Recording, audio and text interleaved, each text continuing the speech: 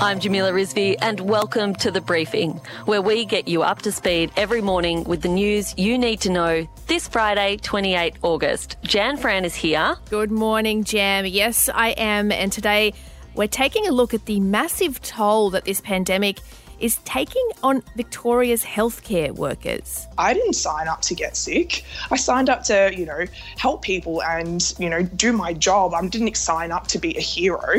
I didn't sign up to make some sort of ultimate sacrifice. Yeah, we're going to hear from nurse Emily Morris in just a second. And we're asking the question, are we doing enough to protect our doctors, our nurses and our healthcare workers while they're on the job?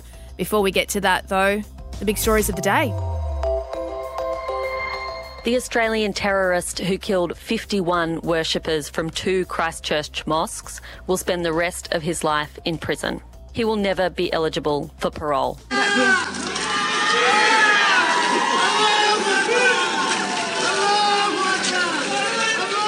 What you just heard there were the sounds of a crowd cheering outside the Christchurch High Court after Justice Cameron Manda made history handing down New Zealand's toughest sentence ever. No minimum period of imprisonment would be sufficient to satisfy the legitimate need to hold you to account for the harm you have done to the community. Nor do I consider that any minimum term of imprisonment would be sufficient to denounce your crimes. Justice Manda read out the names of every victim from New Zealand's worst peacetime massacre.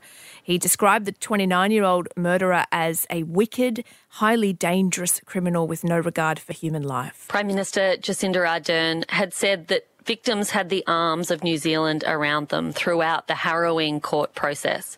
She also had a message for the terrorist. Today, I hope, is the last where we have any cause to hear or utter the name of the terrorist behind it. His deserves to be a lifetime of complete and utter silence. Imam Gamal Fouda was giving the service at Christchurch's Al Noor Mosque when the attack happened in March last year. Gamal Fouda spoke outside the court. We are very proud that we are Muslims in New Zealand and will continue to serve this country, and no punishment again is going to bring our loved ones back. Yeah, NZ's Deputy PM Winston Peters says that he wants the man deported to Australia to serve his sentence. The gunman is currently costing 15 times more than the average prisoner to house in New Zealand because of some of the protections that he requires. However, no formal application has been made yet. It's part of an ongoing dispute, actually, between Australia and New Zealand about Australia not wanting to take back its citizens who've lived their life in New Zealand and committed a crime. And obviously this particular case is sharpening the focus on that disagreement. There are further strains on our already frayed relationship with China, this time over new national security laws. The proposed Foreign Relations Bill would give Canberra the power to tear up agreements made by state and local governments and universities if they are not in the national interest. Right now, there are more than 130 such agreements in Australia. The most high profile is the infamous Belt and Road Agreement between China and the Victorian government to build future infrastructure. Protecting and promoting Australia's national interest is the primary job of the federal government. That's PM Scott Morrison there. And yesterday, the Labor opposition confirmed they're going to support the bill when it goes before Parliament next week. Yeah, now Beijing has accused the Australian government of quote-unquote putting bacteria in that relationship, while Victoria's Premier, Dan Andrews, he's been pretty blunt about his feelings on this one. If the Prime Minister's got the time to be focused on these matters, that's fine. That's entirely a matter for him. I don't. It's National Equal Pay Day today. Huzzah! And women in Australia continue to earn 14% less on average over a lifetime than what men do. That is around $253 a week less. Jam. And Kate Lee from the Workplace Gender Equality Agency says the pandemic is only going to broaden that gap. Women have really borne the brunt of the job losses out of COVID just because of the industries and jobs that they work in. So it's a little bit too early to see what that means for the gender pay gap over the medium term. But we know that in terms of women's position in the workforce, they have really had a difficult time. Yeah, just last week we saw that the Australian Bureau of Stats revealed figures that showed Victorian women lost jobs at more than 4 times the rate of men in July during this second wave in the state. And it's a complex one, isn't it, Jan? Because we also know women make up the majority of essential workers. So the majority of workers we absolutely need to keep in their jobs right now. It's just that they're also the ones that are dropping out, being sacrificed, going back to homeschool, being made redundant in other industries too. Australia's Chief Nursing Officer has revealed the devastating impact Australia's second coronavirus wave has had on aged care staff. More than 20,000 shifts have been filled and assisted through a whole range of strategies to help backfill staff who were either tested positive or required a quarantine as due to a close contact. That was Professor Alison McMillan there. More than half of all Aussie healthcare workers in Victoria infected with COVID-19 are working in aged care. And today, Victoria may reach the very grim milestone of 500 lives lost. Currently, 485 people have died and 343 of them were in aged care. And Jan, we're going to take a closer look at this very issue in just a moment when we'll be talking to a medical researcher who's spoken to hundreds of angry and sick healthcare workers infected with COVID-19 and one of those nurses.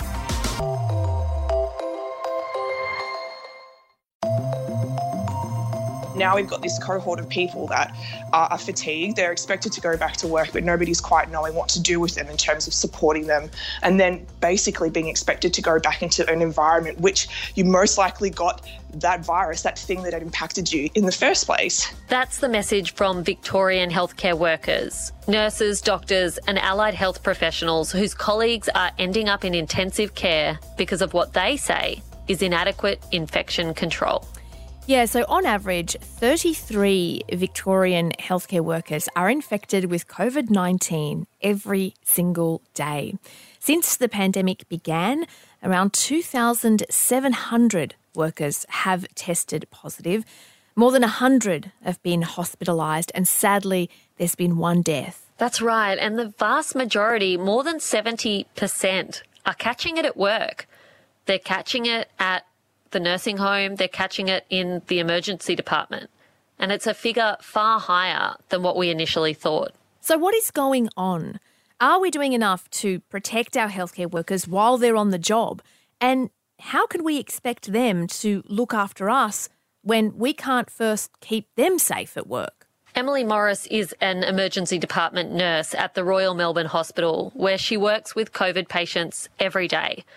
Last month, Emily contracted COVID-19. Emily, thanks so much for chatting with us this morning. Tell us what contracting the virus was like for you. It was really scary. Firstly, it was a surprise. Like a lot of people, I think that my symptoms, I had just some aching in my legs, nothing super overt, but got the swab anyway, being a responsible citizen, especially like as a nurse trying to do the right thing. And yeah, I tested positive, which for one, super surprise. Then I felt really, really embarrassed because I was like, shit, I'm a nurse. Like, have I not been doing the infection prevention thing properly? Like, where have I broken the chain of infection prevention to allow myself to be infected by this, which is ridiculous because it's not my fault that I got infected with something. My responsibility is what I do moving forward with that. Physically, then I went on this amazing journey of like being the sickest that I've ever been in my life. So I had 2 days in which I was mildly unwell. I thought, okay, I'm young. I've managed to like pull that card, play that card, and I'm not going to be too unwell. And then all of a sudden it just hit me like a ton of bricks. And I was absolutely wiped. Couldn't eat. Was like walking around my apartment that I'd been put up in by the state government. Couldn't really walk around the room without feeling really, really short of breath, just really aware of my breathing, terrible headache, absolutely awful. And I'm still like recovering from that now. I've got ongoing post-viral fatigue, and it sounds really lame, but it's actually been quite debilitating. So I've returned to work. I'm a young, fit, healthy person, but I will work a shift in emergency. I also work in the community, so I've been working in some of the aged care facilities, helping optimise their response, and I will come home and I'll sleep for a few hours. I'll get up and eat, then I'll go back to to bed again. It's almost like a chronic fatigue picture, which has been something that's super common in a lot of my friends and colleagues that have had COVID, and that this post-viral fatigue, the debilitating post-viral fatigue, has been a real challenge dealing with that returning to work. What's the mood like in the hospitals themselves? Because most of us think about hospitals as somewhere where we go when we're sick, but for you and your colleagues, healthcare settings is, that's your workplace too, and you want to be enjoying yourself to at least some extent at work. Is there anger? Like, are people frustrated by what's going on? Yes. I think that everybody, obviously this is about like my personal experience as well, but, those tea room conversations and stuff, I think people are really, really frustrated. Like, there's this element of moral fatigue going on in which, you see things saturated in the media and people questioning whether COVID is real. And it's hard not to have that sense of anger and be like, come on, guys, like, we're here, we're working so hard, we're actually more physically vulnerable. I didn't sign up to get sick. I signed up to, help people and do my job. I didn't sign up to be a hero. I didn't sign up to make some sort of ultimate sacrifice like I was in the army. And it's hard when people are behaving in a community like that's just this expectation that you should have of healthcare workers. And so this dismissiveness when it comes to things like social distancing and the wearing of masks and, like, again, the politicising of these public health messages, I'm at the state, I'm pissed off. I'm really frustrated. And I think that I speak on behalf of a lot of my colleagues when I speak of that frustration and I guess, moral fatigue about it all. Did you feel supported by your bosses and your workplace? My boss was in isolation when I was in isolation.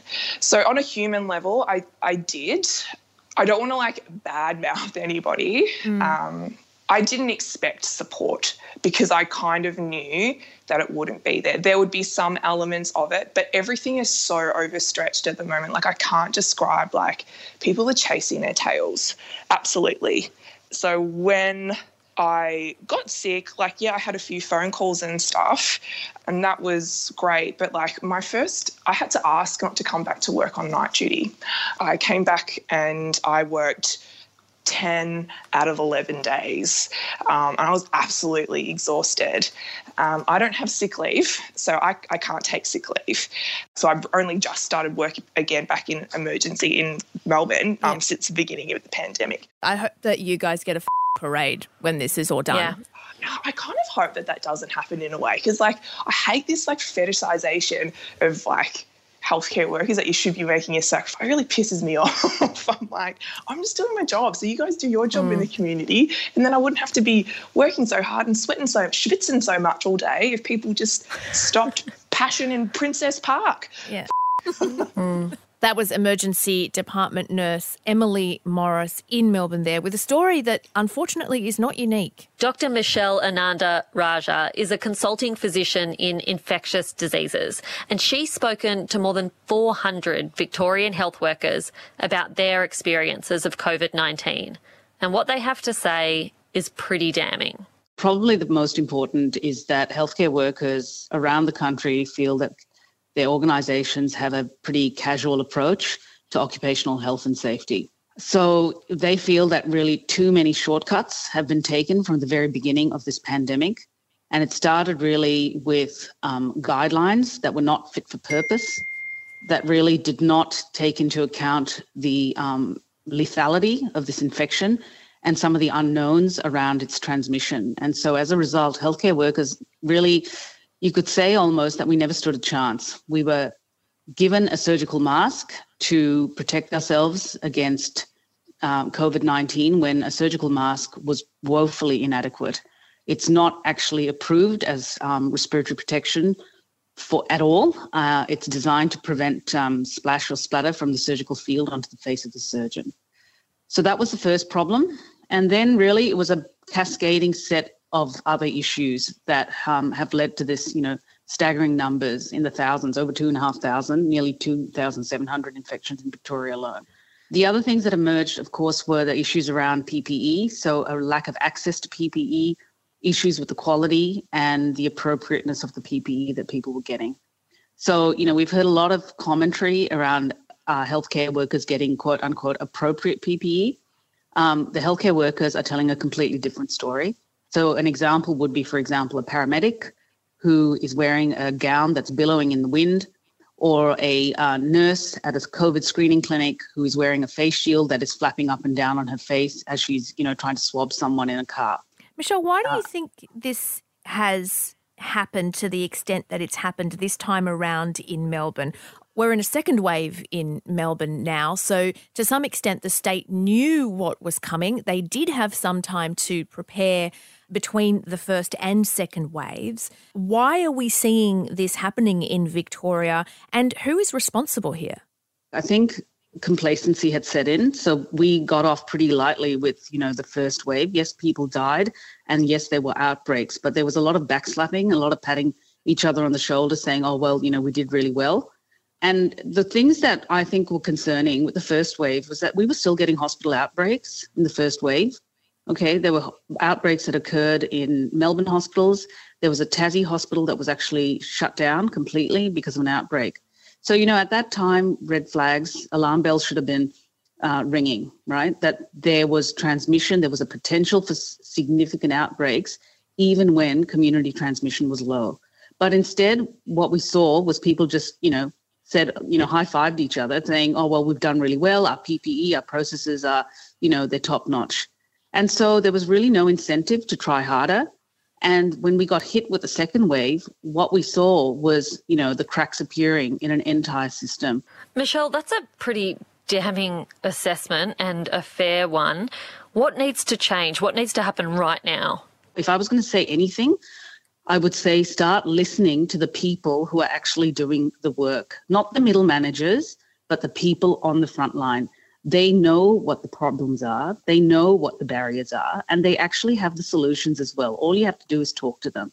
What clearly emerged in the stories was the frustration felt by healthcare workers that any of their suggestions, their concerns were essentially being suppressed or dismissed. All right. And that means that there is a really poor culture in our workplaces, and healthcare workers, as a result, don't feel safe to speak up. And what happens when you suppress the concerns and the fears of healthcare workers is that you end up with outbreaks. Dr. Michelle Ananda-Rajah there. She is one of 17 doctors who've written to the Federal Health Minister, Greg Hunt, basically saying that frontline workers are being left out of the conversation, and that needs to change. And I feel like that was the resounding takeaway for me, Jam, that there needs to be this space for workers to be able to come out and to talk about these issues so that we recognise exactly what's going on.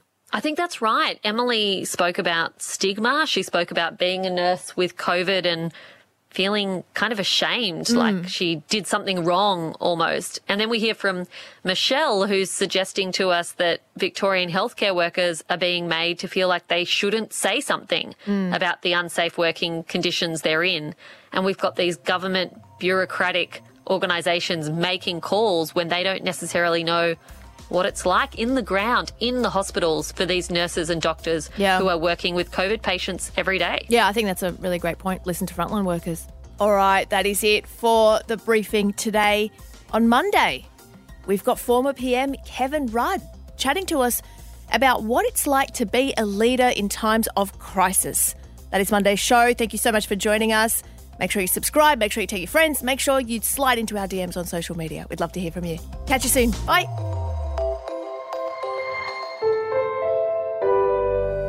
A Podcast One production.